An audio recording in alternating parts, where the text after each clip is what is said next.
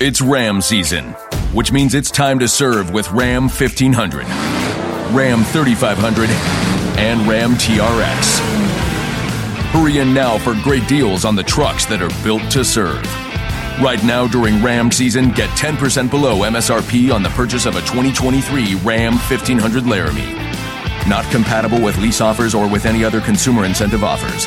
Contact dealer for details. Take retail delivery by 5/31/23. Some hot sunshine, lifted dust and sand certainly on the cards. A brisk wind still blowing along that eastern side of Saudi Arabia. A few showers there into central and more so western parts of Turkey as we go through Saturday. Nudging a little further eastwards as we go on through Sunday. South of that, tad cooler just around the Levant. Pleasant warm sunshine at this stage. Plenty of hot sunshine continuing through the Arabian Peninsula. Highs here in Doha of around 43 degrees. So a touch warmer than it will be in Cairo, but 40 Celsius, still plenty warm enough. Little on the dusty side there. That dust just playing its way across the Sahara. Plenty of showers through Central Africa, right across West Africa. Big downpours over towards Liberia and Sierra Leone. Some thunderstorms certainly rumbling away there across southern parts of Nigeria as per usual. Plenty of showers right into the heart of Africa, not too many east of the Rift Valley. We will see some wetter weather pushing its way into Cape Town, but to the north of that, it's largely dry.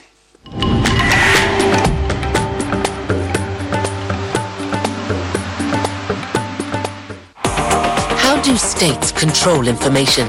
It's controlling the narrative through dominating the media. How does the narrative inform public opinion? An enormous spy balloon. It might not be the most important story about China of the day, but that's what the public pays attention to. How is citizen journalism reframing the story? The Listening Post dissects the media. We don't cover the news. We cover the way the news is covered. The latest news as it breaks. Of the billions that are being spent to make the network better, experts say investments are needed in technologies that make our trains safer. With detailed coverage. They will likely remain in the hospital for the next 2 to 3 weeks as they advance in their recovery process. From around the world. They say they are progressing from the south, advancing around a kilometre away.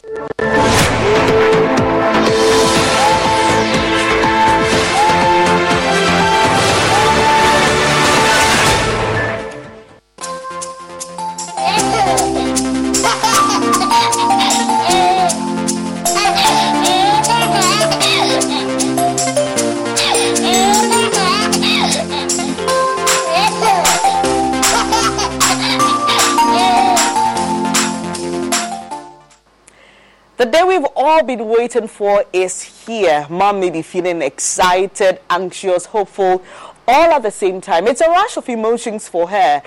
Or it may be an emergency. Baby is coming too early than expected. So many things happen in the few hours, minutes, days when baby signals its readiness to come to the world.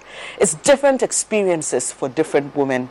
Today, we're talking about delivery here on The Baby Doctor with me, Bernice Abubedulansa. You don't want to miss any part of today's show. I'll be back to introduce you to my guest and we delve into the conversation. Do stay.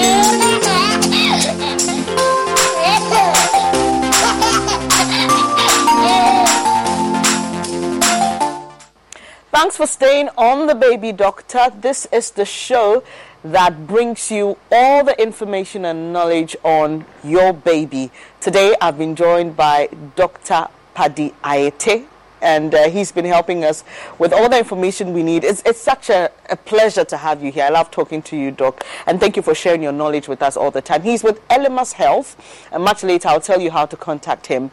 But Doc, today we're talking about deliveries. It's the real deal. That's the moment we've all been waiting for, the climax of the 9 months, even though it doesn't end in 9 months for a lot of women. But what usually signals baby's readiness is the labor, right? It's different experiences for different women. What exactly is labor, and when do we know we are getting there?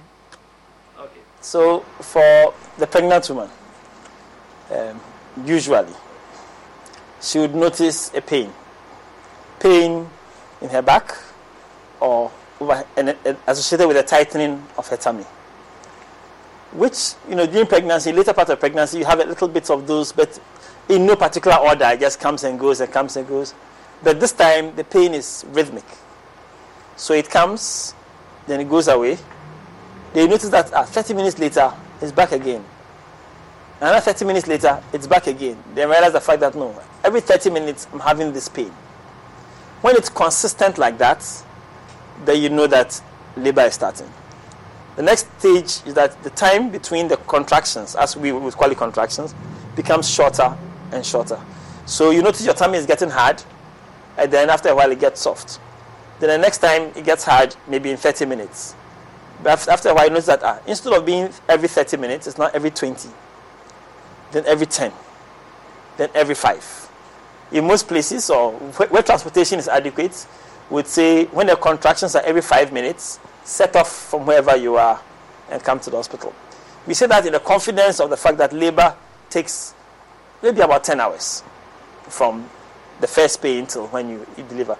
And we say 10 hours because the cervix dilates from 0 dilation all the way to 10 centimeters. It's approximately 1 centimeter per hour. So that is for the typical person. Pain in the back, pain over your tummy or in the lower tummy, and the pain is rhythmic, episodic, and then after a while, it becomes serious business, and they come to hospital. For some other people, however, they don't have that pain to start with. All they notice is the baby has a gush of water. Right. And so they are the ones who will first notice my waters have broken and there's no pain. Or as somebody told me on Sunday, I'm urinating, but it's not stopping. Okay, right. Because that's how she felt when she started trying to pee, and all she knew was that the urine is not stopping; it just continuing. Yeah. So that actually meant she had ruptured membranes. So in that case too, we say come to hospital, and because our concern is that there's a risk of infection, and we don't want to put anything inside there until we're actually trying to deliver you. For most of those people, once they rupture membranes, give them a couple, after 12 hours or so, within 12 hours, they will start contracting and then they'll go into labor. But because of the risk of infection, we like them to come into hospital earlier so that we can control the circumstances around. So generally, that is labor. There's something that we call show. And show is the release of the mucus plug. The mucus plug is what keeps the cervix blood so that external organisms cannot continue to enter to affect the baby. When the cervix dilates, the mucus plug becomes loose and it comes out. Okay. And it's bloody, it's blood stained, and it's like a piece of like mucus, and that comes out. That usually precedes the labor. So most women would see that first before later on they start having the pains, before the pains get intense, and before then they have their baby. Is there an estimated time between when you see the mucus or the show, yes, and when you start going into labor? Not necessarily. Some people's own last days, some people own last only a few hours. So everybody and their... It appears for women and labor, everyone's story is different. What's accounting for that? Well, we are all supposed... We know that you have contractions. We know those contractions are painful. But people differ. One, in their perception of pain. So somebody may have a small amount of pain and they are shouting. I used to have a patient who would be doing, Aji. Then one time, hand was on her tummy She started contracting, but she didn't say Ajay. Then we realized the fact that not all the Ajays were proper Ajay. Some of them were fake. Attention-seeking Ajays. Later on, she said, "Oh no, this is a real one. This is a real one." We had a good laugh about that one. Yeah. But so some people have a lower pain tolerance, and so the small amount of pain they have, they make quite a fuss about it. Some people have a higher pain tolerance, and therefore they can withstand a lot of pain and bear themselves in a very ladylike manner. One of my friend's wives, she's a very big woman, came in labor and was lying there in the hospital bed in her jeans in Kolebu. The midwife came and looked at her and said, "It hasn't started yet. When it starts, you throw that jeans away." And she truly told me that when the pain started, she didn't give a care. She didn't care about anything. All she wanted to do was to be free. So she indeed threw the jeans away. So then there are those rare people who don't feel pain at all. They don't feel any pain. There's one woman whose first pain was when the baby is about to come out. So if she's in labor on your ward and you don't monitor her, the baby will come out onto the floor. Because the first time she feels pain, it's baby's coming. Right. Could this be... And then there's another one I met who has no pain at all. Beginning to end. Even when the baby comes out? Nothing. Wow. All she tells you is that, "I think it is coming." Then you deliver the baby and she gets up and she's done. Wow. Interesting, isn't it?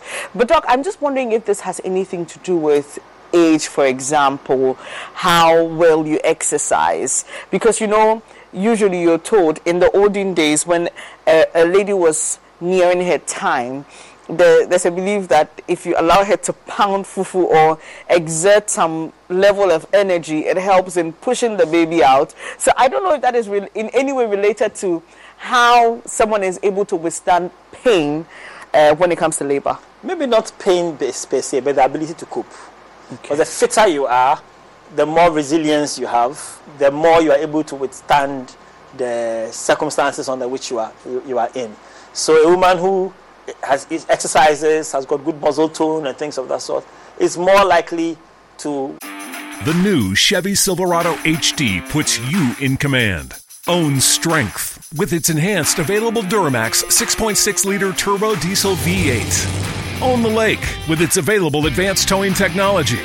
And own technology with an available 13.4-inch diagonal touchscreen. The new Chevy Silverado HD. Own work, own play, own life. Learn more at Chevy.com. Find new roads. Chevrolet. Are you struggling to lose weight and keep it off? Tired of wasting time and money on starvation diets that lead to more frustration and stress? If there was a weight loss solution that could actually work for you, would you try it? Then head to Golo.com. I'm Steve. I lost 138 pounds in 9 months on Golo. I'm Amber. I've lost 128 pounds with Golo Taking Release. If you're ready to take back control of your life, head to Golo.com now and see how Golo can work for you. That's GOLO.com. My sleep is way better. My inflammation has gone way down. Golo saved my life. I was way overweight. That's what sent me down the path. I wanted to make sure and live for my kid. I have literally tried everything. I was on the verge of getting gastric bypass surgery, and I saw the Golo commercial, and it was the last thing I tried because it worked. Join over 2 million people who have found a better way to lose weight with Golo. Your healthier and happier life begins at Golo.com. That's GOLO.com. Again, GOLO.com. I switched to Boost Mobile and got a free Samsung Galaxy A23 5G phone. Want to know the best part? It was free? Nope. The fact that it's on America's largest 5G networks? Nope. It's the ding. Oh yeah, love the ding. Right? It's all about the ding. It's the dingarooski, the dingaroner, the ring-a-ding-ding. Unleash your power to save with Boost. Get a free Samsung Galaxy A23 5G phone when you switch. Boost Mobile. Unleash your power. And the ding. Limited time offer. New customers only. Available on select networks. 5G not available everywhere. One device per line. Tax excluded. Additional restrictions apply. See your local Boost Mobile store for details. Withstand the stresses of that occurrence than the woman who has very little exercise at all. There are things that actually do work, especially for those who want to have their baby to come a little bit quicker. When you're trying to induce labor, you put some medicine over there, and the medicine's job is to soften the cervix and maybe even start contractions. That medicine is called prostaglandin. That same prostaglandin is in sperm. Okay. So when the old ladies say, if you want the baby to come quickly, around that time, start having sex, they were so that's not a myth? Oh, no, it's true. It works. I know a doctor who actually was told by a midwife that take your wife home and go and have sex with her and bring her back because she was post dates. So the doctor actually listened to the midwife, took his wife from the hospital home and brought her back. She went into labor that night. She was planned for induction the next day. She went into labor that night. True story. Wow. We're learning some things here, aren't we? All right, Doc. So, there's a lot of things to discuss when it comes to labor. Is there a right way to endure the pain? And I'm asking this because of sometimes what our mothers tell us and all the things we hear about, how best you can, even in other countries, you see that maybe the woman is given a soft ball to sit on, maybe allowed to sit in water. Is there a way to do it so that even though it's painful, like you say, it's easier to cope with? There are coping mechanisms. There are things that we can actually do to help you to withstand the pain. One, having a support person, having somebody who you are familiar with. So a family member, a doula, somebody who is going to sit beside you throughout the entire process. That person too can act as an advocate for you. So that person supporting you and encouraging you throughout the process allows you to, and keeping you distracted, talking to you about various things that will take your mind a little bit off the pain. That person also acts as a coach to help you do what we would have been telling you to do, which is the breathing exercises. That during the contraction, focus not on the pain, but instead focus on your breathing. And if you are doing that by yourself, it gets a bit frustrating and you get tired. If you have a coach who's encouraging you, hey, it's time to breathe now, let's do, and they are breathing together with you, it keeps your mind off the pain and allows you to cope with it, a little bit better. So that indeed plays a significant role. The ball, for instance, the exercise ball, sitting on that ball and bouncing on it keeps you distracted. Also helps widen the pelvis. So it helps, relaxes the pelvis a little bit, give it a little bit more space, encouraging the baby to descend further and faster. And that whole business of lying on your back throughout labor is actually not ideal. It's actually not ideal. Being able to sit on a chair against the back of the chair, wrong way on the chair, facing the back, and leaning over the back, and your support person rubbing the small of your back throughout this really helps with the pain. I was telling you earlier about hot water and its beneficial effect. Being able to stand under the shower with the hot water just hitting the small of your back where you're having the maximum pain and just stay there 30 minutes, 20 minutes, even longer in hot water like that really helps to ease the pain. And then for those who can have a water bath, the fact that you are in a tub or a big bath with hot water surrounding you also improves the way you perceive pain. So all those things help you to manage your pain a whole lot, better. Then, of course, we've got the medical interventions. We like the toys. So the doctors come and there are varieties of things that we could do. In the UK, they give you a mixture of gas, a gas mixture, oxygen and the nitrous, that you breathe. And you, the patient, the mother, you control it. So you just, when you feel pain, take a puff. When you take the puff, it makes the pain go down, or the perception of the pain go down. And then you don't need to puff again until the next contraction comes. Then there are other interventions like an epidural, where we put a small tube in your back, and then we take the tube all the way here. We put in medicine, and then maybe every 30 minutes, we keep asking you about your pain perception. When you think, usually after maybe 3-4 hours, the pain will come down, then they top it up a little bit, so that your pain will be managed until it's time to labor. And there's a one-shot spinal where we put in similar medicine but in a different concentration in the back there, but that will last for about 4 hours. And you can't top it up easily, like you can top up the epidural. So there are various methods by which we can manage pain. We don't have to go through women amaze me how they can actually say, I want to go through this raw. I'm like, hey, are you serious? Me? I'm not doing that. It's too much. I'm not carrying this for 9 months and going through that pain too. It's okay. Give me as much as you can give me. Load me. With interventions to reduce the pain. I think when it comes to the medical interventions, we are getting there. But the other ones you mentioned is where I think generally we are lacking in terms of allowing a support person to be there. Because, Doc, you can imagine in our public health facilities where One, there are inadequate facilities. We are even overstretched as staff. We don't have the time to pamper and massage you, and So it's interesting that you mentioned the importance of these things, especially for women when they go into the labor ward. But let's now look at the types of birthing methods. I remember chancing on a story about the squatting method. In other parts, I'm told in Israel, for example, it's very used where women don't lay on their backs. Usually they're allowed to use, is there a chair or something of the sort that allows you to sit and push? Just run us through the birthing methods. Well, what we have here, or is most common here, is you lie on your back. If you're not lucky, the bed is flat.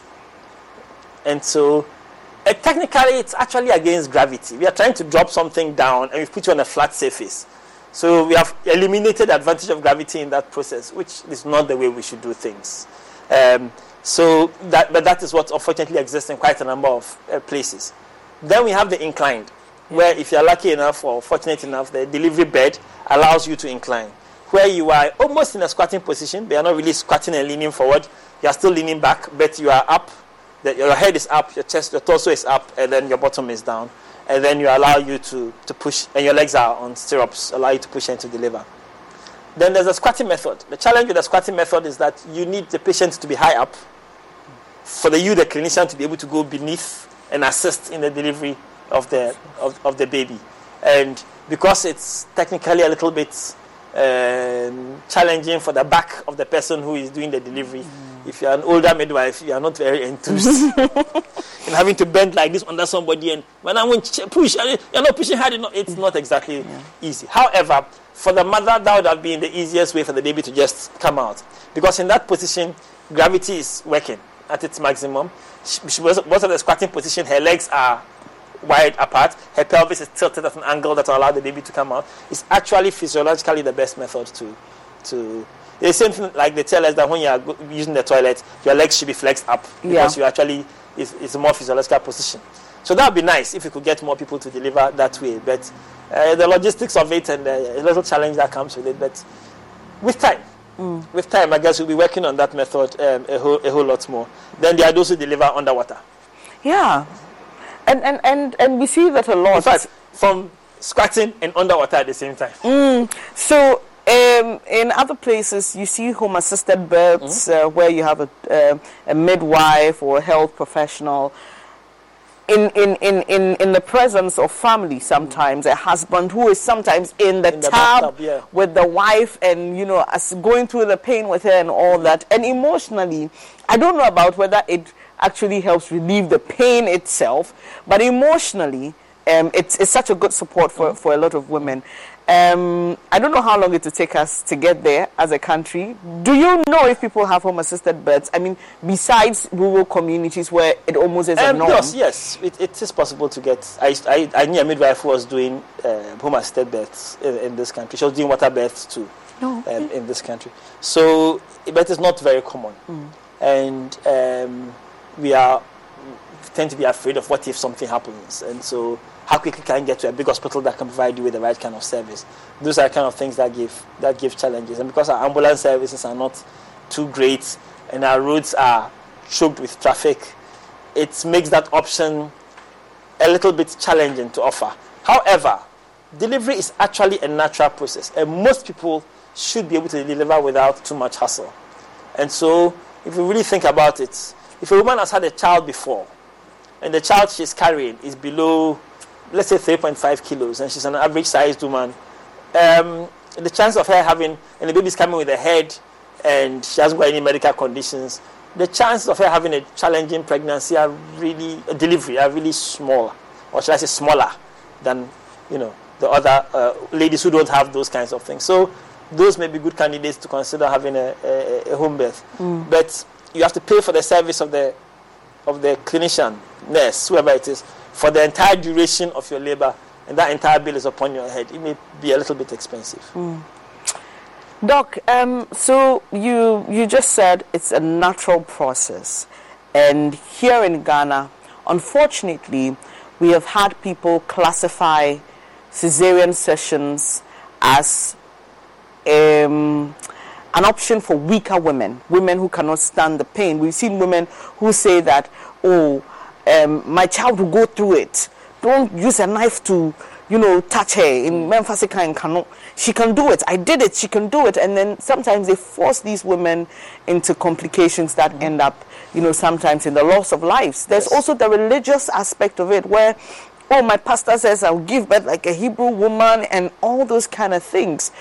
What informs what the best option is for a woman in terms of whether to do go through the vaginal birth process or have a cesarean session? Well, in the olden days, the doctor would look at you and say, after examining 1, 2, 3, 4, I think you should have a cesarean section. Nowadays, it's a collaboration between us and the patient. Yeah. So you'd examine the patient, you assess the situation, and you'd give options to the client. Usually, if you think she can give a vaginal delivery, the discussion of cesarean section doesn't really come up unless the client brings it up.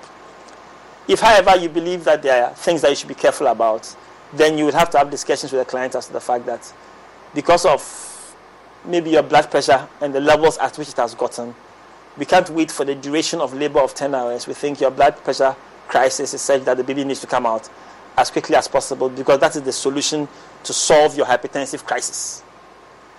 So we offer you a cesarean section because we need to take that baby out quickly so that the blood pressure can come down so that you can live. Because if we wait, you may get into a situation where you may have an eclamptic fit and have a convulsion, you can have a stroke, you can lose both your life and your baby's life, and therefore we don't think it's the best option for you. Let's truncate the process by having a cesarean section. Or we've examined your baby, and your baby's size is too large for your pelvis by the assessment that we have done, and we think it will be in your best interest to have a cesarean section. Now, those kinds of ones, the women always tend to say, I want to try. Then you say, okay, you shall try. Then when they get to 7 centimeters and it's not progressing, then they say, I want the cesarean section. I want it now. No, you don't have 5 minutes to prepare. I want it now. And is it possible at that stage, 7 centimeters? Oh, you can do a cesarean section. 7, 8, even 9. Okay. You can do a cesarean section. But the challenge with these kinds of patients is that once they get to the end of their threshold, the end of their ability to withstand, they are very impatient about getting the baby out. And they may even blame you in case of any eventuality. Even the 5 minutes you wasted, they'll blame you because to her, she has made up her mind now, do it for her now. Meanwhile, you gave her options earlier on, but it happens. It's life. It's human beings. We all go through that. So like a big baby is a problem. The baby's position may be wrong. When we're in school, or when I was in medical school, we learned how to do deliveries with the bottom. So the time comes, baby coming with the bottom, you're like, no problem, we deliver with the bottom. Then somebody did a study, looked over 20,000 deliveries and said, babies that come with the bottom don't do as well as baby that comes with their head. The recommendation then became, do cesarean sections for babies that come with their heads. They come with the bottom? That come with their bottom. If they come with the bottom, do a cesarean section. So the challenge with that is that more and more people are finishing their training not knowing how to deliver babies with their bottom. So the day you have a baby with the legs sticking out, you're in trouble because you never learned that whole process. And that is the reason why they suggested the cesarean section, that the complications are a little bit more for babies that are coming with their bottom compared to babies that are coming with their head. And so rather than get into that kind of trouble, just do a cesarean section for them. So that, for example, now the recommendation would be, I think we should have a cesarean section because of that. But at any point in time, it's the patient's life and their body. And once they are well aware of the facts, the complications, the risks, and the benefits, and they make their choice, we respect their choice. If we disagree with them, we may ask you to write the fact that, yes, you've explained and I still want to go this way. But at the end of the day, the autonomy of your body is something that we respect and respect very, very, very seriously. So after we have our discussion and you've made your choice, we respect it. So it's a case of planned CS for some women and some of them it's an emergency situation. Yes. So somebody can have prenatal care where everything was fine, there were no signs of baby being too big or mother not having the ability because of hypertension issues, but the day has come and the complications set in. And so, in that case, if the mother is not able to give you her consent, what do you do as a doctor? Wow, trouble. Hopefully, during this pregnancy, you have had occasion to have met the spouse. And so you would, at that moment, this is the problem, I need to contact the spouse because she's not able to, we need some help in helping her to come to a decision. So let's say you come to hospital and baby's heartbeat is poor, extremely poor. And then we realize the fact that, and it's getting worse. If you continue watching it, it's going to go out so the heartbeat goes and baby is dead. So you think you have to intervene quickly. And the client, for example, in this example is now, doesn't believe, doesn't understand, still trying to work her way around because of some of these belief systems. If you have access to the spouse, you have a chat with the spouse, let the spouse talk to the client to help her to come to a decision that to be in the baby's best interest. The cesarean section is not because the mother cannot give birth. The cesarean section is that the baby cannot wait till the mother gives birth and still be alive. Okay. So it's for the baby's sake. So we like to say that if the baby has a crisis, then we would prefer to inconvenience the mother for the baby to live. You understand? But if the baby does not have a crisis, why should the mother be inconvenienced? She can go through the process, take her time and go through the process as normal. So you try and get the spouse, try and get a relative, try and get people to, speak to her. Because in the example I gave you, time is of essence. And the longer you wait, the outcome gets worse and worse. We think only about the fact that, baby dies. What about the fact that baby suffered loss of oxygen? And later on, baby is born with brain damage, even though born vaginally. What have we gained? Yeah. What has anybody gained from that? It's a distressing situation, and we'd rather not have it. I've seen an occasion where a woman refused a cesarean section. Refused. Outright. And her mother was outside. They brought her mother. And the mother too said no. And talk. She refused to have the cesarean section. And then the baby died. This was years ago when I was working in a public hospital. The baby died. Then the husband eventually came to visit and was told about the problem. And the woman's excuse for not having the surgery was that she said they don't have money. And the husband came and said, no, I'm wealthy. I have money. The problem is the woman and her mother who have this belief that they shouldn't have, a knife should not cut her. But her story gets worse. The baby still didn't come. So you had to do the CS? Not me, but somebody had to do a cesarean section for her eventually. What did you gain? It's a very painful experience. Everybody was heartbroken because this was unnecessary.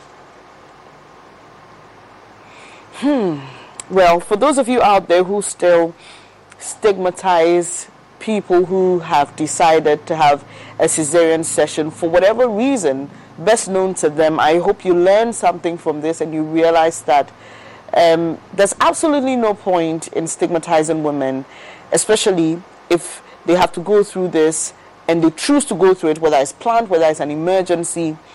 All we need, like Doctor said, is for mother and baby to be hale and hearty. There is a lot to talk about when it comes to delivery, and Doc and I will be back to finish that up.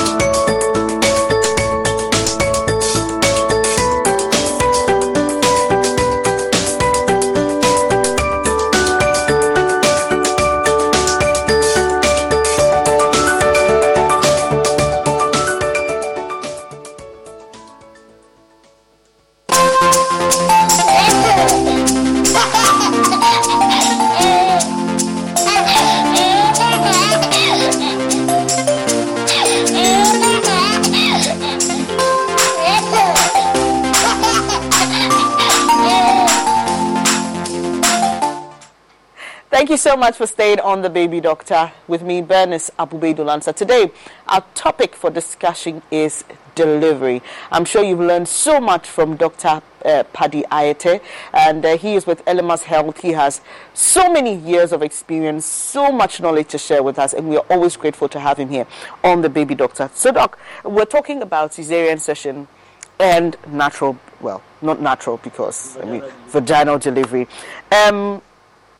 But there are, even though there are certain things that women of the older generation do to sometimes make the process complicated for younger women who are trying to, go through the process. Like you mentioned, a mother and her daughter insisting they won't have a cesarean, eventually the child dying, and eventually a cesarean happening. There are those who also have very good stories to tell of how their mothers coached them, especially through the pushing process. So someone says, my mom taught me how to do it, and in 3 pushes I was done. What are the things we need to know to help us have a successful delivery? Because sometimes it appears there's a knowledge gap, especially with the younger generation who try to discard everything that the older generation says because we feel like, oh, please, you're old school. I mean, let's do a thing. What are some of the things we need to know to help us, go through this successfully? Labor is a marathon. It's not a sprint. So all that shouting that you were shouting when you're 3, 4, 5 centimeters, burning all your energy, you will need that energy when it comes to push. Pushing that baby out may be one of the hardest things that you ever do. When the time comes and you need to push, some people are lucky. The uterus contracts. The contractions are so strong, the baby comes out with an irresistible force. They are the lucky ones. Some other ones, they need to support the contractions for the baby to come out.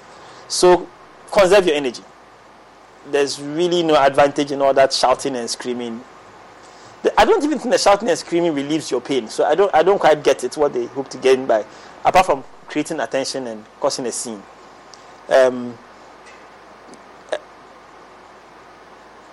If you get a chance to have some energy producing drinks, like drinks that have sugar and things of that sort, please drink it. Sometimes they don't want you to drink too much in case you have a cesarean section. We don't expect you to drink one whole bucket of water. But a glass, a small bottle or 2 of something that would give you energy, something that contains quite a bit of sugar, something, please drink, so that you have enough energy for this thing. When you get a chance to sleep. Sometimes we give you injections for pain relief. My patients say it doesn't really relieve the pain too much, but it makes them sleepy. Please, when you get a chance, sleep, because there's work to be done. But when it gets to the end, and we say you should push, we want you to use every ounce of strength in your body to push. And when you are pushing, every noise you make through your throat, you are reducing the pressure that should be pushing the baby out. So all that, we don't want to hear. Because every time we hear you, it means the baby is getting less of your energy. You are using part of the energy to shout instead of focusing on the pushing. No, you're not disturbing us. You are just reducing your own efforts. Okay. And so we would encourage you to give it your hardest effort. At some point, we tell you, stop pushing. And that's because you are not contracting. Okay. Some people who now want to be pushing. When you told them, you don't push, it's a waste of energy. Wait until we say push. Because if you're contracting and you add the push to it, you get a better result than if the uterus is flabby and you are pushing by yourself. You don't really go that far. And depending on how they position you, they'll ask you to hold your thigh.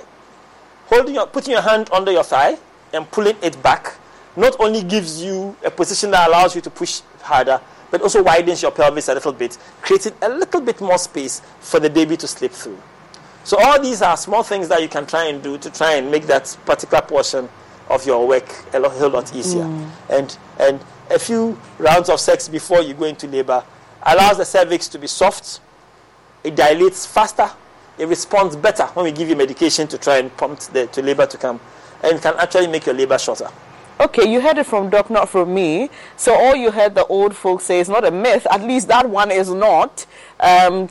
doctors are encouraging you to have a lot more sex when your time is due. Yes. It's the sperm we need, though, not the long rounds. It's the sperm. Okay. So if it's going to do long rounds with no sperm, it's of no use to me. All right. We want more sperm. But, Doc, is it the case, though, that when women are nearing their time, they actually don't want to have sex? Yes.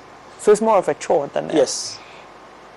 It is more of a chore at that particular point in time. But it's a necessity. Well, the same way that the woman didn't want to have sex, but when she decided she wants to have a child, she chased her husband for sex every day. That same method. Right. She should apply it at that time. Because I know women who are like, oh, that's for sex, dear. But when they want to have a baby, to call the man morning, afternoon, evening, doctor says you should have sex. The husband is tired. Says, hey, doctor says you should have sex. Yeah. The woman she has the baby, then she switches up. Yeah. And Doc, I like the bit where you talk about pushing through the contraction, because, well, I was coached, but that was a real shocker for me, because that was a real shocker, rather, because that is extremely painful. Because my idea was, when the pain subsides, then you rather push. It makes sense, right? But you have to push through the pain. And there are no words to describe that level of pain. But it takes your mind off the pain a little bit, doesn't it? Because then you're focused on the pushing. Right, you're right. All right. This delivery business is not a joke. And all the 9 months of prenatal care, all the medication, all the sleepless nights, this is where it culminates. And that's why Doc is here to give you the tips. And I hope you've learned something, especially on resting, right? Because it's important that you store up energy for, like Doc says, the journey ahead. Doc, in Ghana, there is a sad occurrence of maternal mortality, and sometimes when you hear the reasons, you just wonder if the story would have been different if certain decisions were taken earlier, or probably if the person was in a different jurisdiction. In your almost 2 decades of practicing, what have you found to be the reasons why women lose their lives in the process of giving life? It's always a sad situation when a woman loses her life. I was telling you earlier that I chose this profession because people don't die. So when somebody dies, it's a big, big, big deal. Where I come from is even a taboo to talk about it. That somebody went to give birth and died. It's not even discussed because it's that terrible. There are various problems that may contribute to this. Some start from the home and the community and in their community, and then the ability to access healthcare, then their ability at the healthcare point to decide that this is what you need, and this is where that service can be rendered. And if you get to that place, whether that service can be rendered at that particular place. So you've got people who have got a crisis at home, and then the decision that, okay, let us go to the hospital, often doesn't come early enough. And because husband is not home, there's no money, there's nobody to take care there, all that kind of stuff. Some people travel long distances to get to the hospital, so by the time they get to the hospital, that delay has resulted in the situation getting worse. You get to your nearest hospital, and the treatment, they either delay in discovering that this is the care that you need and therefore putting the intervention in place, or they are not capable of providing that service and they discover it early enough and now say, oh, you need to go to the big hospital. So then you travel a longer distance through sometimes bad roads, across a canoe, water, bridge has flooded, all that kind of circumstances. Now that it's raining, for instance, we have more of such problems. Till you get to the bigger hospital. The bigger hospital may be overcrowded and may have other emergencies before you got there. So by the time it gets to your turn, it becomes, every time you come out of theater, you're looking as to who is in the worst condition. Let me take that one. Who is in the worst condition? Take that one. If you're not fortunate and you're not in the worst condition, you keep going back and back until you become a crisis, and then yours may not work out. And then there are problems with resources. Blood is an issue. I have learned to operate without needing blood, because I realized that you don't always get blood when you need it. So you have to figure out a way to do your surgeries in a manner that will ensure that you don't need blood. So I rarely transfuse patients. But that is because I have learned to do my best not to require it. And occasionally, you've got a patient who you've done surgery for and her blood is not clotting. And therefore, you need a lot of blood.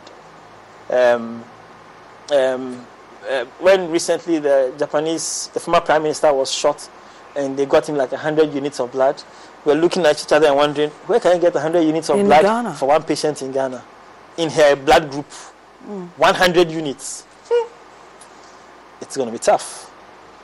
So those are the kind of challenges that, you know, one faces. And we are, a lot of times we are, even when you get to the center and they are able to try to save your life, they're also thinking of how to save her fertility. When sometimes you should just decide that this person retire, she should go on retirement. And that ability to take that decision early that she needs retirement rather than let me try and save it. All these things. And that's taking out the whole woman. Yeah, take out the uterus. Oh, at some point, you see, with experience and seeing the calamities that occur for inadequate this and inadequate that, you realize that sometimes the best thing to do is take out the uterus. Remove the cause of the bleeding. Let her live. Yes, she may insult you tomorrow, but she will be alive to insult you. I like and that. For me, I'll take that any day. But there are also stories of women who, I heard one recently, of a doctor. I understand that she used the IVF process, conceived, you know, went through the process, gave birth beautifully. Vitals were checked, she was okay, BP was normal, everything, temperature. Before they realized, this lady goes into some sort of fit or seizure, and within minutes she's gone. What leads to that? I don't have the specifics of that case, but if you say fit or seizure, there's something we call postpartum eclampsia. I cannot say specifically that happened in this obviously. case, but I can give you an example. So eclampsia is when your blood pressure goes up to a certain extent that it causes you to have a seizure. Now, when you have the seizure before pregnancy, before delivery, and you have a seizure after delivery, the seizure after delivery is even worse than the seizure before delivery. The consequences of the one after is worse than the one before delivery. And sometimes you check the blood pressure, it is normal. Everything is normal, or it appears to be normal. And the blood pressure starts rising on your blind side. It may not be a gradual process so that by the time you check it again, you understand? Or it will be hovering around borderline, just below borderline, then it goes up. And then before you are aware, it has gone up so high to the extent that she has the seizure. If she has the seizure, and during the seizure she vomits, and she breathes the vomit down her lungs, her own vomitus has choked her. And when your lungs are choked, your brain has 4 minutes. And then brain goes, and everything else follows. So it's possible that everything seems okay, blood pressure goes up, and it just goes pine, poorly, immediately after that. So that, in this case, for example, something that could have happened. Or when she had the seizure, the way the blood pressure went up, the seizure, in addition to the blood pressure, caused blood vessels to burst in her brain. She had a stroke. But the place the blood vessel burst was a very, very critical part of the brain. Not like it takes away your speech or your left side, but the part that controls everything. You die. It is a tough journey for a lot of women, but Doc, some of the unfortunate incidents happen to the babies as well. There are people who have very great reports on how the child was faring, first trimester, second trimester. The child is fine, heartbeat is good, everything is perfect, and then we have a stillbirth. I have always wondered what causes a stillbirth, and sometimes you almost want to question why go through all this hard work and go home without your baby. It's very sad and frustrating. What are some of the reasons for stillbirth? Well, for a lot of them, we don't know. We can check, we can give you theories as to, but we can't tell you that it is this that caused it. For some of them, there are conditions that the mother had. So if the mother is hypertensive, for instance, they can have stillbirths. Some of them would have, if the hypertension is poorly controlled or there are difficulties in controlling it or it's quite chronic, it can cause the baby to be small in size, a smaller placenta, small nourishment. Baby grows, it's not growing as well. The trick is, how do you know when to deliver? So you're trying to manage it to avoid prematurity, and one day the placenta just says, I'm not going to work anymore. Baby is dead. We've got people who are diabetics. Diabetics are notorious for unexplained fetal deaths at near term. everything can be going okay. Then one day, heartbeat is gone. So these two conditions, at least we know the mother had something that these are related to. But there have been patients that we can't find a cause. There's a lady who everything was doing okay. Then around, let's say 35, 36 weeks, the placenta separated from the wall. You check her blood pressure is normal. Usually that happens due to blood pressure issues. But she had a normal blood pressure. But the placenta separated from the wall. And so the baby wasn't getting oxygen because now there's a gap. The placenta is no longer getting blood to take the oxygen and give to the baby. Baby basically lacked oxygen and died. But Doc, are there ways as a mother you can tell if there's something happening to my baby, right? So that we can avoid some of these things. Okay. So every mother should know how her baby behaves. And a mother who is observant to tell you, when I drink Coke, this is how it behaves. When I drink tea with plenty of sugar, if I eat ice cream, this is how it behaves. If I eat yam, this is how it behaves. So any mother who is observant tends to know how the baby behaves. By the way, the Coke is plenty of sugar, so then the baby gets hyperactive. Reasons why you shouldn't give Coke to your young children, especially in the evenings. Otherwise, you won't sleep. It's the biggest mistake you can make. Sleepless nights. Oh, you and the baby, you all stay awake that night. The energy level becomes Superman level. So, but a mother should be able to tell how the baby behaves based on what you are going through. When your heart rate goes up, the baby's heart rate too goes up. It kind of reflects some of these things. So if your baby normally behaves in a particular way and you notice a change, please give your doctor a call. Pass by. Let them just check your baby for you. Because there have been patients who have said, I have not felt my baby moving today like I normally feel. They come to the hospital and you check and the heartbeat is really slow. In other words, you caught the heartbeat before it went. Yeah. Those are the ones that you want to get them into theater within an hour and taking that baby out. If you can do it in 20 minutes, you'll be happy. Rush to theater. Take that baby out because you are trying to take it out before the heart eventually stops. And those babies like that have been saved and came out very normal. No damage or anything. But that's because they were caught before they went, only because the mother was vigilant. Then there's some mothers too who come and see you, and when you ask them, when was the last time you felt the baby moving? They say 4 days ago. Then they say, why didn't you come to hospital? Oh, I was waiting till my next appointment. So, in fact, I only came today because I saw some blood, so I was wondering why. That's why I came. She hasn't felt a baby for 4 days. And it was all right with her. There's something we call a kick count, which is a chart that we tell you to keep. And you count from when the time you start counting, how much time does it take you to get 10 kicks? And if you know your average, that is within 4 hours I get 10 kicks, then you know that the day in 4 hours you've gotten 6. Something is not right. You understand? So if we need you to monitor, we ask you. Sometimes we give you a chart to be able to do it. But on average, a mother should be able to tell that, Charlie, today I'm not feeling my baby like usual, and have it checked out. Look, there's nothing better than wasting your time and money to go to the hospital for them to check the baby and they tell you that baby is fine, go. Because you don't want them to tell you, we checked and the baby is not fine. That means we have to rush to an emergency. But the worst news of all is that you didn't check and the baby has passed. And maybe you could have done something. So it's better to be wrong than sorry. It's better to be wrong than sorry. Please don't let anyone bully you into thinking that you are being too dramatic. Because sometimes, especially if you're a first-time mom, these things happen. You hear why are you being too excited? These things happen. The midwife has got a machine, it's a small Doppler. She can put it on the baby, find the heartbeat, and we'll look at the trend of the heartbeat. And if she notices that the trend is good, she can tell you that, your heartbeat has been persistently good over like 10 minutes. I think you are being a bit too anxious. It looks good. Or there's a machine we call a CTG that draws a graph that you can actually connect you to, and then it will draw a graph. You can observe the CTG over a period of time, and so the pattern is good, you are okay. And then there are sometimes we look at CTG and say, no, the pattern is bad, and I think we need to intervene and deliver you as quickly as possible.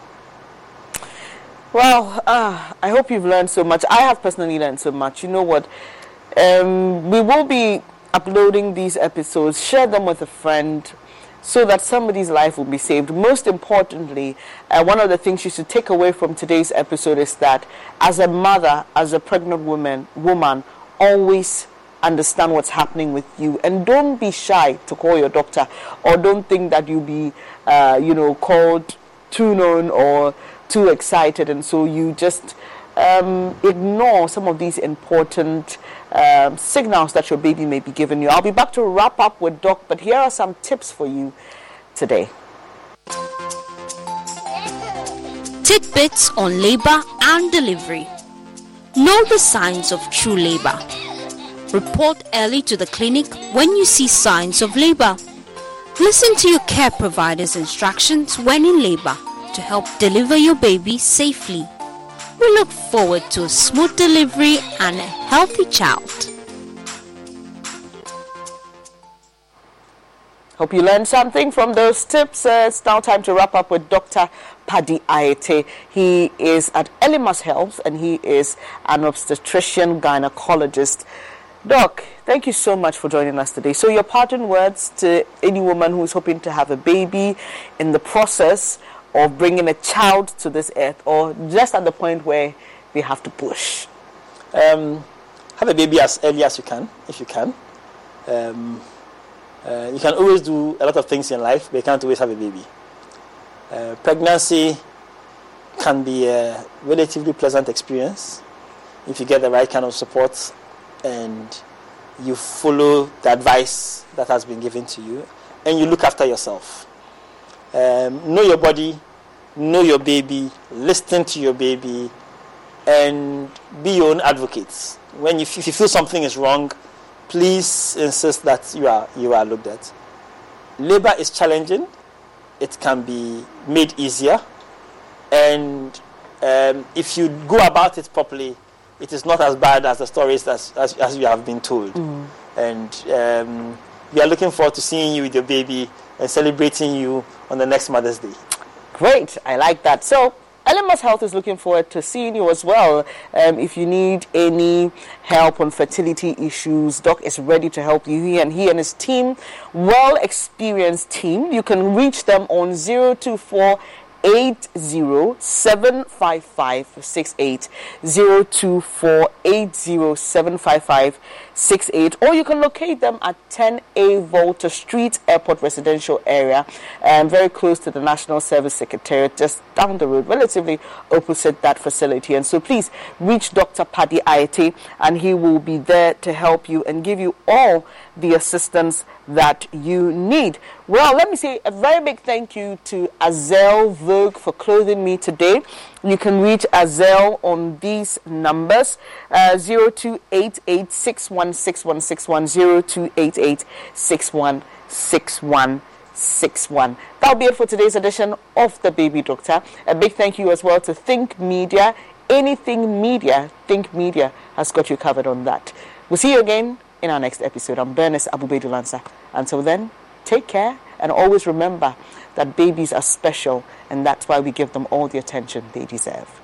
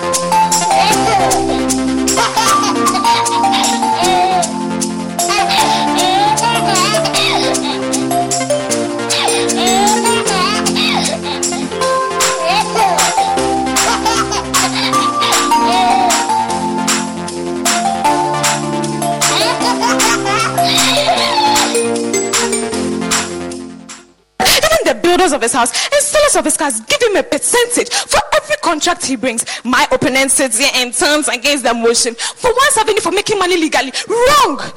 Hey. The biggest debate competition in Ghana is back. Which side do you represent? For or against the motion? Stay glued to your superstation Love 99.5 FM, Joy Learning and Joy Prime as we bring to you the biggest stage where schools in Ashanti show their prowess through debate.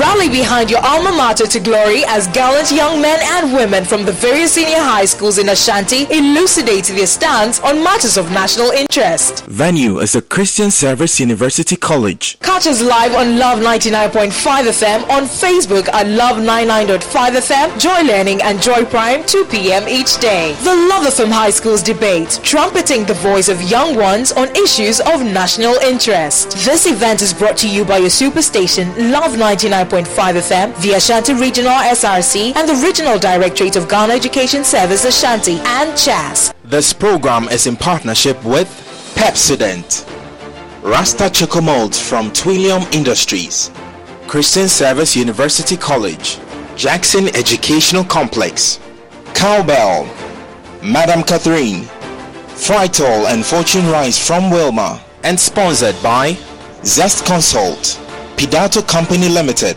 CBS Industries, Top Choco, Ultimate Fashions, Flora Tissues. Supported by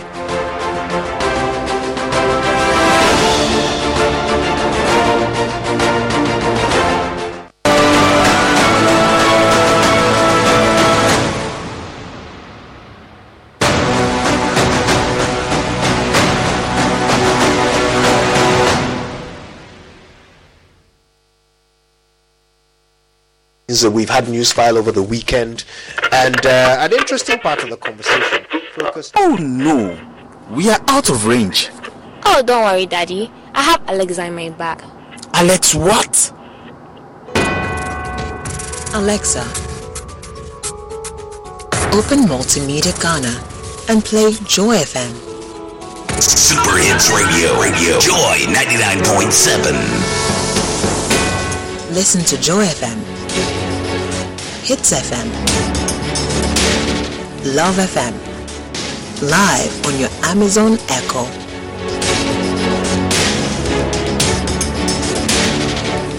Listen to your favorite multimedia radio stations live on your Amazon Echo device by saying, Alexa, open Multimedia Ghana, play Joy FM or Hits FM or Love FM. Or catch up on your favorite podcast by saying, Alexa, play, and then the name of your favorite podcast from Multimedia Ghana. For a list of all podcasts available, say Alexa. Ask Multimedia Ghana to browse programs. On air. And we are back like we never lost signal. Alexa, welcome to Multimedia. Every father deserves to be celebrated. Let Malcolm help you brighten Dad's big day. Enjoy a whopping 20% discount on your purchases from this Friday 16th to Sunday 18th. Put a smile on your daddy's face. Make this Father's Day even more special with Malcolm. Terms and conditions apply. Malcolm, where Ghana shops. Even the builders of his house and sellers of his cars give him a percentage for every contract he brings. My opponent sits here and turns against the motion. For once having it for making money legally. Wrong! Hey. The biggest debate competition in Ghana is back. Which side do you represent? For or against the motion? Stay glued to your superstation Love 99.5 FM, Joy Learning and Joy Prime as we bring to you the biggest stage where schools in Ashanti show their prowess through debate. Rally behind your alma mater to glory as gallant young men and women. What sets University of Phoenix business degrees apart? Specialization and speed to completion. We offer 25 online business program options so you can choose your focus. Plus a competency-based MBA that you can finish in 12 months for under $10,000. And at University of Phoenix, your eligible transfer credits could cover up to 75% of your bachelor's degree. Get started at phoenix.edu.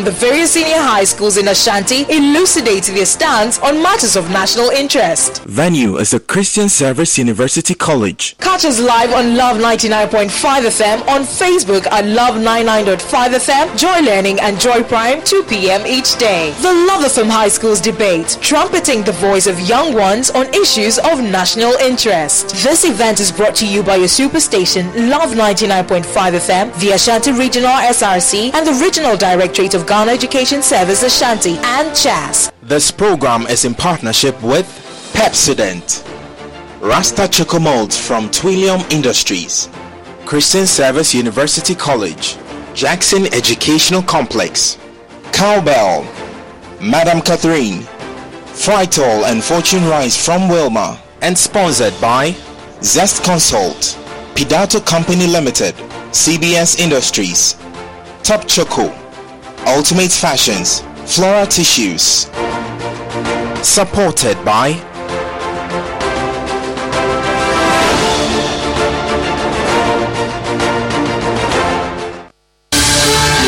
ready for the most anticipated youth empowerment event of the year. The Magdan Youth Connect Summit is back. This time, it's coming to the vibrant city of Cape Coast. Get ready to connect with Dr. Daniel Macaulay. Friday, 30th June 2023 at the new Examination Center, University of Cape Coast from 3 p.m. sharp. Don't miss this once-in-a-lifetime opportunity to engage in thought-provoking panel discussions and unlock your full potential.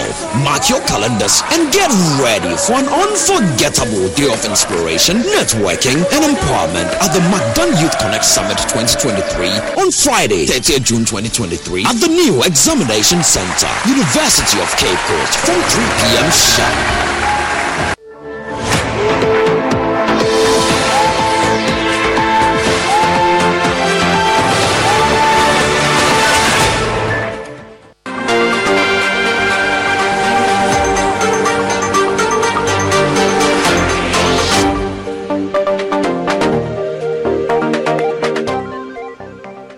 I'm here to tackle misinformation and online abuse of journalists. I try to make this as interactive as possible, so if you want to stop me along the line, you can feel free and do so.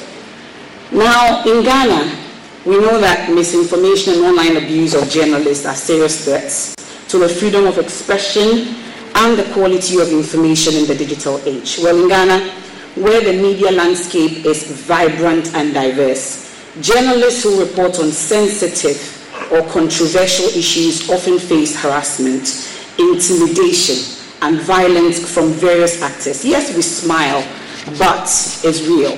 The intimidation is real.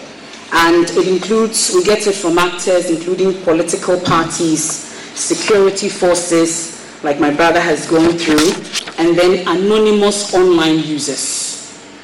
It could be you, it could be you, because we don't get to see you behind your social media platforms, so you get to abuse journalists. Now, these attacks not only affect the physical and psychological well-being of journalists, but also undermines our professional credibility and public trust.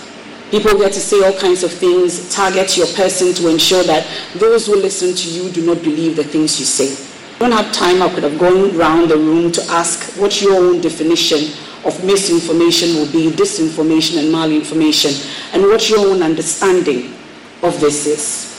But misinformation, like you see there, is false information that is shared inadvertently without meaning to cause harm. That's misinformation. Then with disinformation, you are intending to cause the harm by deliberately sharing false information.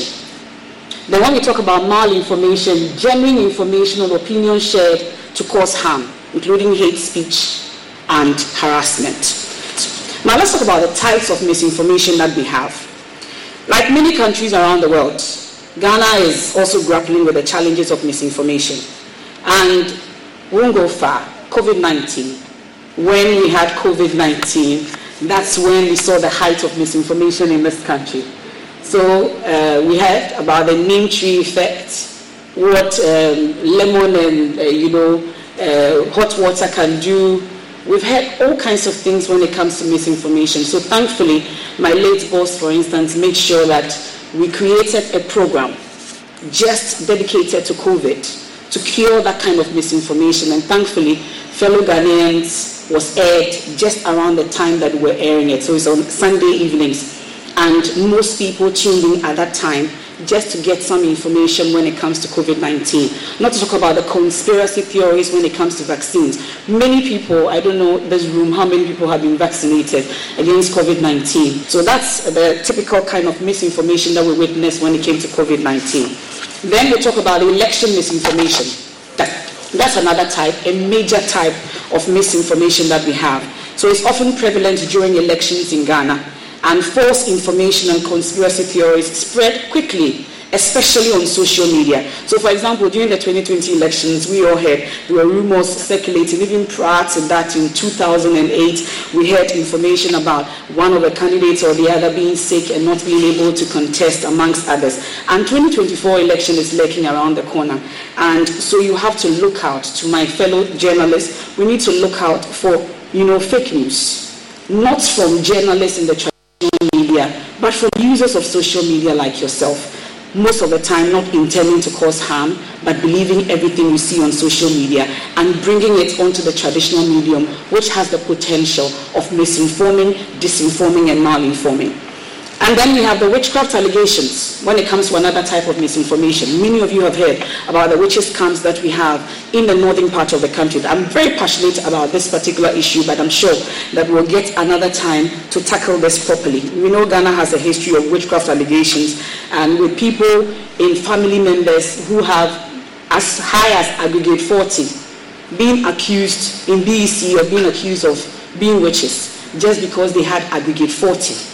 In BEC, because nobody has done it before in their family or in the district. You know what 40 means, to get aggregate 40 in BEC, and for someone to be accused of getting aggregate 40 and going to SHS, then it means that your mother is a witch. Your mostly is women that are accused, so mothers and the daughters are witches. They go to camps and they have to pay 600 cedis and more to be in this witches' camps, which we are told will be abolished. But that's another topic for another day. We'll then talk about political misinformation as well, and it's common in Ghana as well, with false information and conspiracy theories often used to undermine opponents. And we know that fake statements are now the order of the day, to the extent that people are faking statements from the presidency with a green paper, and you have to check, double check. To us as journalists, now what we see on social media is difficult to believe without verifying. We've heard stop, reflect, and verify. And that's what we need to do going forward. The age of artificial intelligence is another order of the day. I don't know how many of you know about ChatGPT. How many of you know?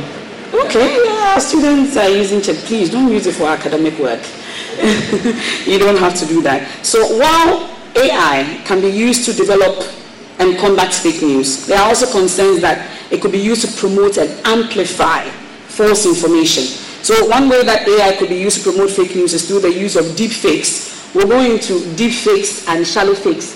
I don't know if you've heard about it. So with the deep fakes, they are manipulated images or videos that are created using AI, making it difficult to distinguish between the genuine content and the fake content. So they can be used to spread false information and manipulate public opinion, particularly during political campaigns. We've seen it elsewhere. And then as against the shallow fakes, on the other hand, are videos or images that have been edited or manipulated using simple software tools. So that's a bit high-tech. But we are getting there to that point where people are using AI. Even though AI can also help combat misinformation, it's also a good way people use. We've seen the use of the hashtags, the algorithms that we see on social media, a bit technical for some of you, but that's what is being used now. We've seen the era of this hashtag. There's a popular hashtag that we all saw on social media, for those of you who use Twitter.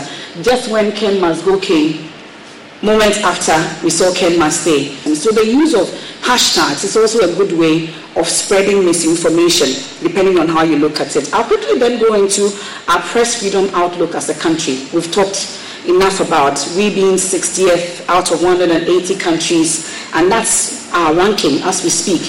As bad as it is from being first in Africa, now this is where we are when it comes to the world rankings. And we've seen that United States Department report that also came out, human rights practices for 2022. And Ghana was cited for various human rights violations. It's been counted. People will say all kinds of things, but according to the report, there are severe limitations on free expression and media, including violence and threats of violence against journalists, unjustified arrests or prosecution of journalists, substantial interference with the freedom of peaceful assembly, and government corruption. These are severe issues that ought to be tackled. The report released in April 2023 also highlighted a range of abuses, including arbitrary or unlawful killings. We have extrajudicial killings and torture or cruel, inhuman or degrading treatment or punishment carried out by the government or on its behalf. Political and biased media material has emerged as a result of politicians' ownership of media houses, mostly by these political actors, is a key concern. So this is as a result of the 1992 Constitution's provision permitting new media outlets to be established. We have numerous privately owned media outlets, including Joy News, we have The City, we have TV3, we have Peace, all well linked and exhibit a high level of plurality and variety. Well, they are autonomous. We know about GBC, state-owned. So I won't even go into the details of that and whether they will be truly independent when it comes to broadcasting, amongst others. We'll talk about the political context. Journalists have increasingly turned to self-censorship. We're getting into the practicality of online abuse, amongst others. So even though Ghana is seen as a regional leader in this stability, there are concerns when it comes to this particular political context. We talk about the media ownership. About a third of media companies in the nation are controlled by politicians or individuals connected to the two major political parties. Some of the National Media Commission's members, we know, even though about 15 of them representing various institutions, about 4 of them are also appointed by government. Although we would say they have no say in the appointment of board members of privately owned media organizations, but they have a say in terms of what we do. But the legal framework also, these are matters that I'm sure Mr. Tanko will deal with much later. There are concerns we've heard from the GJA, for instance, and the media on how, even though sedition and criminal libel has been expunged since 2001, there are concerns about other laws being smuggled in through the back door. Communications Act, Criminal Code. It appears it's only when journalists speak that these acts or these laws are activated. We can talk about the number of journalists that have been arrested as a result of this particular law. But when it comes to other politicians perpetuating these same acts on journalists, it appears these laws become dormant. But these are the issues we'll get into. We'll talk about the economic context as well. Most media organizations in Ghana, it goes without saying, are struggling financially, which is evident in the low pay. Am I speaking for my colleagues? Yeah. And subpar working conditions for journalists. The failure of newspapers to make enough money. How many people would even buy? To pay their operating expenses, sometimes resulting in their demise after just a few months. On the other side, government advertising contracts are given to state-owned media, and they are compensated for the news stories they produce. He who calls whoever pays the piper actually calls the tune. Allocating state advertising, is done using opaque and unfair means, we are told. So I'll get into now the social-cultural context as well. In Ghana, culture has never been a barrier to journalism. There's widespread religious and cultural tolerance in the nation, which enables journalists to cover all social concerns without any special difficulty or concern for retaliation. Now we get into the safety issues of journalists. We've talked about it extensively.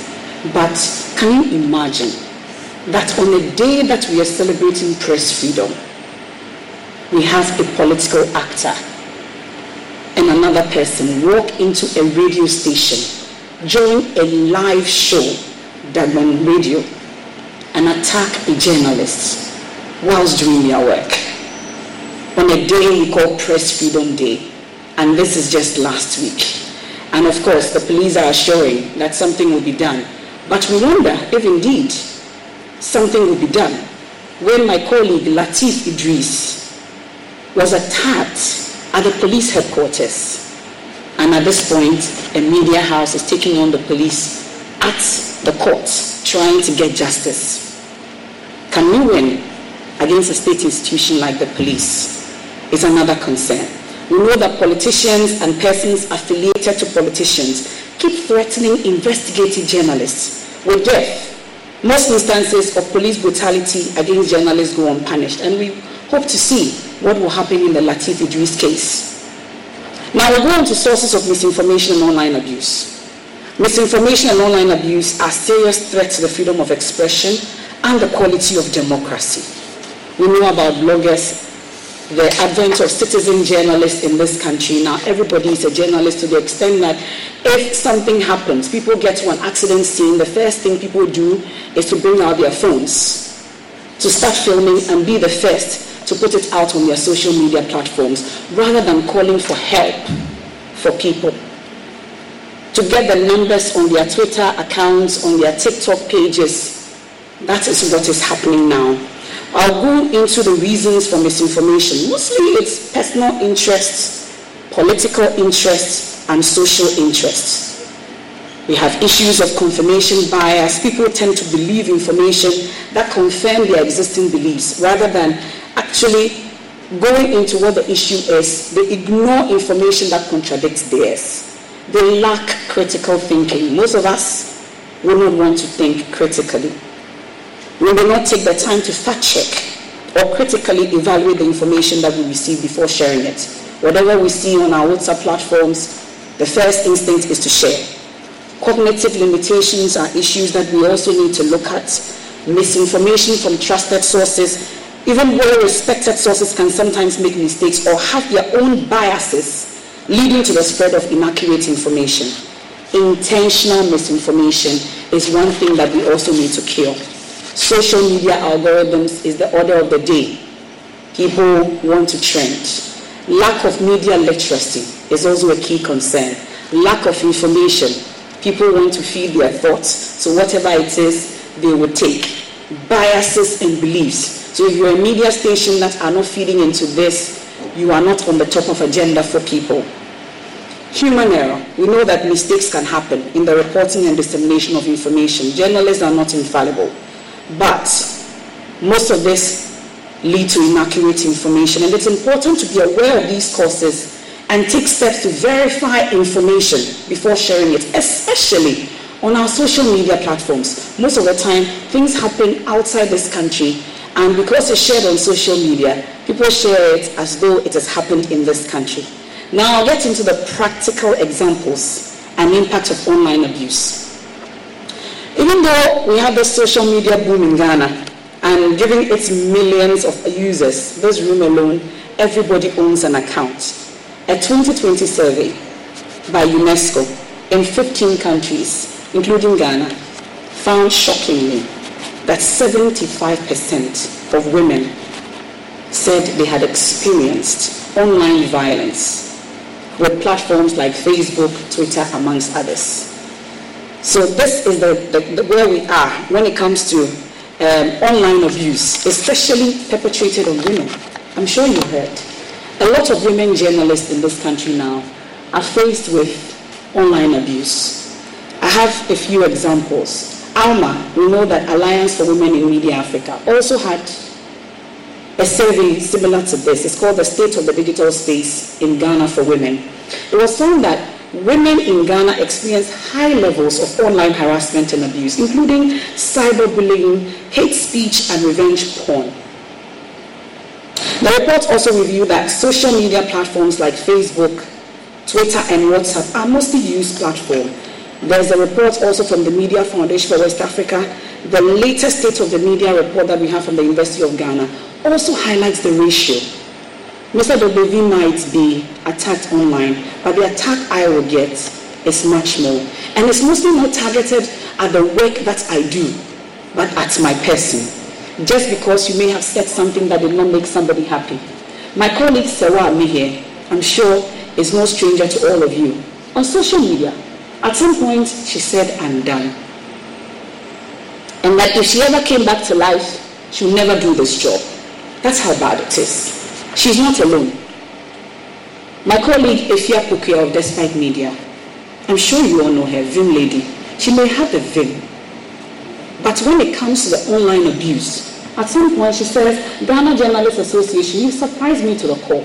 If I die and come back, I will never return as a journalist. She adds, Allah. And then in December 2022, another leading female journalist, that's still Efia Pukia, she also expressed her frustration on Facebook on what she believed was the inaction of GJA. The GJA fighting the cause of especially women is another issue that we'll come to subsequently. Now, Mama Majimana Asante, she used to be with City. She's now with Reuters. And she also talks about the harassment. She says it's hurtful. You hear her on radio, she's still strong, but she goes through personal issues when it comes to social media and online abuse. And she says, I have considered deleting my accounts before, but that will be ceding space to people who do not contribute anything besides hate to national conversation. So I refuse to yield my voice to them. She's standing strong, but she's going through it and venting it on social media. She's not alone. Let's talk about my colleague Araba Kumsin. We know what she's also been through on social media because of Joy News editorial. She brings it every Friday, but she goes through a lot when it comes to online abuse. When it's shared on platforms, whoever the editorial is against and they are attack dogs, even though they don't want to be called attack dogs, but attack dogs they are, because they go after you. What do bulldogs do when you unleash them on your opponent? They go attacking. We've heard Kennedy Japan, who happens to be the chairman of the Defense and Interior Committee of Parliament, and we hear him go after journalists. It's not just Araba Kumsin that Kennedy Japan has gone after. He's gone after Erastus Asare Donko, my another colleague, after the Injura incident, asking that whoever sees him should beat him up. This matter has been reported to the police, both at the Ashanti region and then also the national level. Up until now, nothing has happened. Imagine Erastus Asare Donko mentioned that anybody should go after Kennedy Japan. The issue about Communications Act, Criminal Code will be activated because it's a journalist that has made a comment. But when it comes to a political actor, it appears the law is applied differently. I'm yet to be proven wrong that something will happen. Let's not talk about Manasseh Azuriawuni. I'm sure you've seen, you've heard, if you're on social media, you've seen the attacks. But he is a man, maybe he's able to take it. But I know what he also goes through, the threat on his family. For days, when he releases an investigative piece, cannot stay at home because of the abuse. In some cases, death threats. My colleague Evan Spencer, after announcing, the election results, or calling it, or whatever it is that we do during the election, the death threats that they receive in their inboxes, on their social media platforms. Kwetenate is another Joy News investigative journalist. After every investigative piece, find another place to stay, because you will be tailed, you will be trailed. People will follow you all the way to your homes, and they will not even hide it. Send you messages that will know where you are, will come after you. Malik Suleimana. These and many more are some of the, physical things that happen when it comes to the impact of online abuse. We'll go on. So these are some of the practical examples that we've seen. And we can't say that this will not have psychological effects or some distress on the journalist. It leads to self-censorship because you have people calling you as a woman, you have children, you have family members, they may have husbands, they may have partners. What this does to the whole family system is enormous. It creates confusion and polarization among citizens, hamper development efforts amongst others. So this is just but a few of the things that we go through and the impact that it has when it comes to the line of work and the things that we do. Physical harm, we can't talk about that. People talk about providing security, but when it comes to the case that most of the security agencies are the ones that are perpetuating this violence, it's difficult now for you to run to them for that kind of protection. We'll go on to the solutions and the way forward, because I'm sure that if we have questions, we can get into it. So for my colleague journalists and for you who use social media, and you know that misinformation and disinformation can also be perpetrated by you, it's a time for fact-checking. There have been a lot of fact-checking. We have a system in-house at Joy News that we call fact-checking, which is done every Wednesday, to ensure that we check, double-check, and check even what political actors say, what we see on social media, so that we do not bring social media misinformation onto traditional media to feed people. There should be some digital literacy, or the ability to use digital tools effectively, and it's essential for identifying and tackling misinformation. Sometimes now you can see reverse that it's being used for pictures that we see on social media to be sure that indeed this is accurate. And then we should have some collaboration between media organizations, fact-checking platforms. We've heard the U.S. Embassy talk about this, that has already been done, and other stakeholders can be critical for tackling misinformation. Also, some form of regulation. Government regulation can play a role in tackling misinformation by setting standards for media content, not to control what we do, but to help in tackling this. AI, like I said, is also a way that we can use to tackle misinformation. It's a tool that can be used to help combat the problem of fake news. One of the main advantages that AI is in its ability to analyze large amounts of data quickly and effectively. So if it's a bit difficult for you as media houses, we can do that and ensure that we are able to check and double check. Very important. At Joy News, nothing goes on air without fact checking. It has to be checked and double checked. So in conclusion, misinformation and online abuse of journalists are serious challenges that need to be addressed urgently in Ghana. There is a need for more awareness raising, educating, and training on how to identify and counter misinformation and online abuse of journalists among journalists themselves, media organizations, civil society groups, policymakers, and the general public. There's also the need for more legal protection, ethical standards, and professional solidarity for journalists who face misinformation and online abuse. Journalists speaks for everyone but ourselves. Who speaks for the journalists? Finally, there is a need for more collaboration and dialogue among all stakeholders to promote a culture of respect, tolerance, and accountability in the media space. It's also important to note that online abuse can have a chilling effect on journalists and our ability to do our job. And it is essential that steps are taken to protect journalists. We speak for the academicians. When your pay is not coming, UTAG goes to journalists. When TUC clocks up one's cola, it's a journalist that speaks. When students are on strike, SRC, it's the journalists that we call. Even now, we've heard the minister talk about how journalists should promote the agenda that you have. But journalists, we are among the least paid.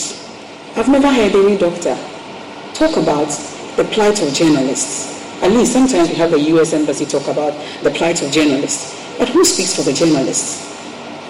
That's what we should consider when we want to attack journalists and abuse them online. In spite of all the challenges we face, we are the voice. Imagine you get up one day and there's no radio, there's no news for a day or two. You may take it for granted today, but if it happens, you tune in at midday and there's no MFA to give the news. You're wondering, what's happening? You hear she on the radio. That's how important we are.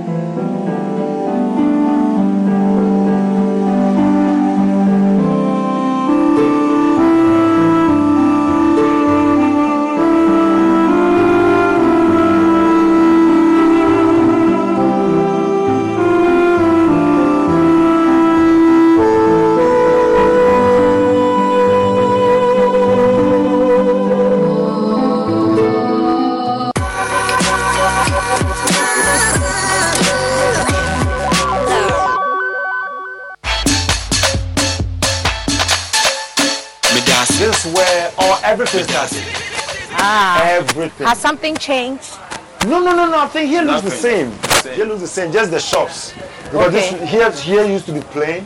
There were nothing here. This building wasn't here. Okay, so this is new. Yeah, this building wasn't here. So this is new, and this shop is also new. But they got in everything to the studio. They are still the same. Yes, the same. The same. Nothing has changed here. Okay. After you then, because I don't know the place. Yeah, nothing has changed here. All this this is not no day here at all. Okay. It's new. Yes, everything here is new. Like.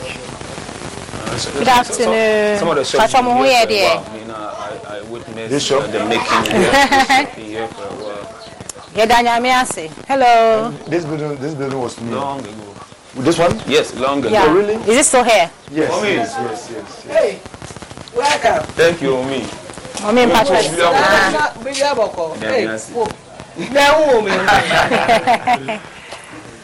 Yeah, so One Blaze Studio.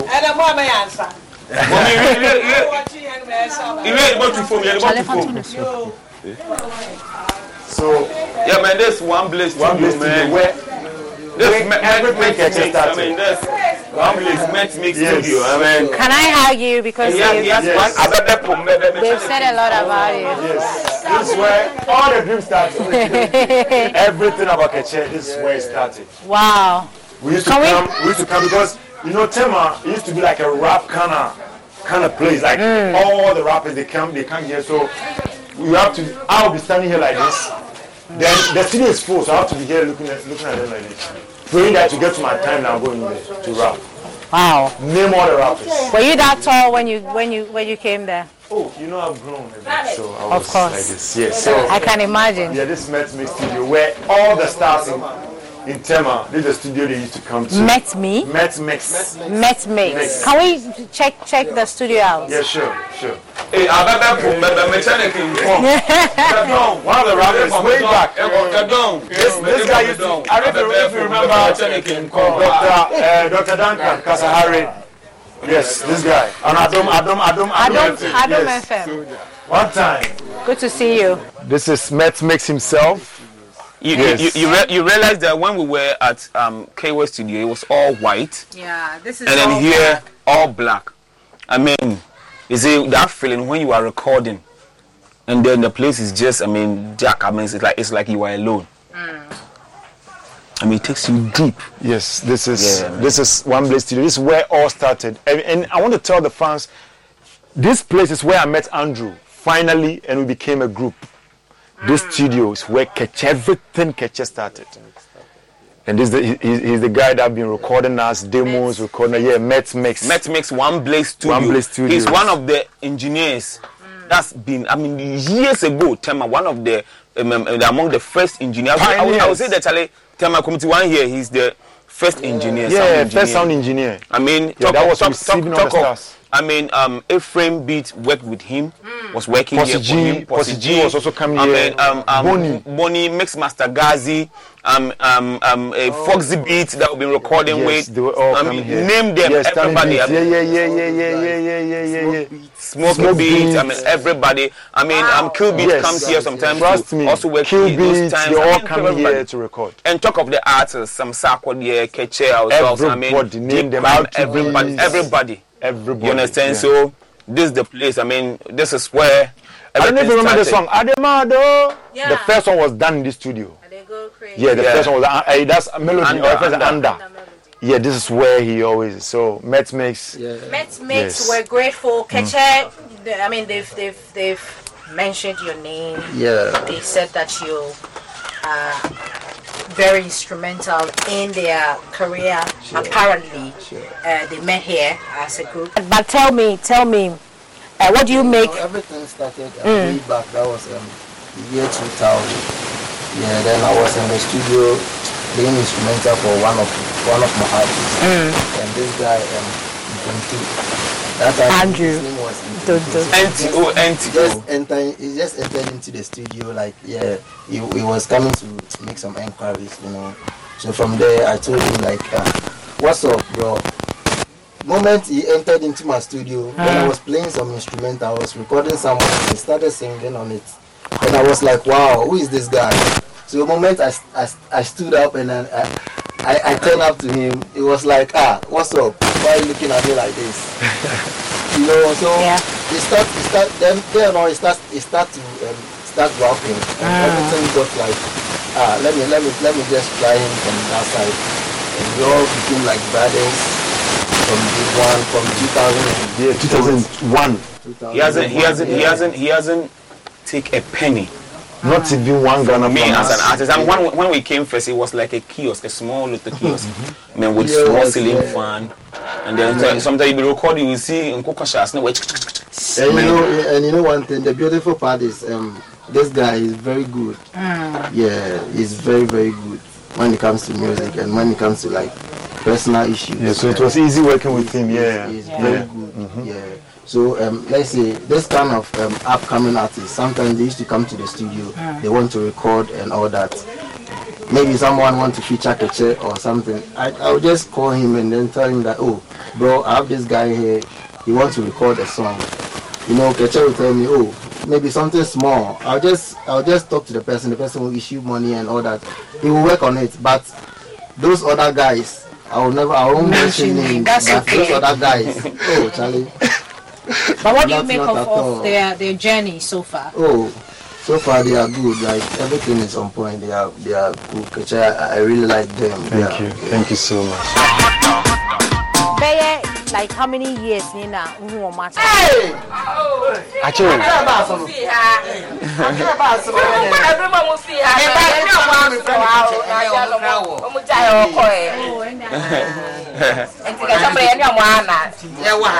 like 15, 16 years.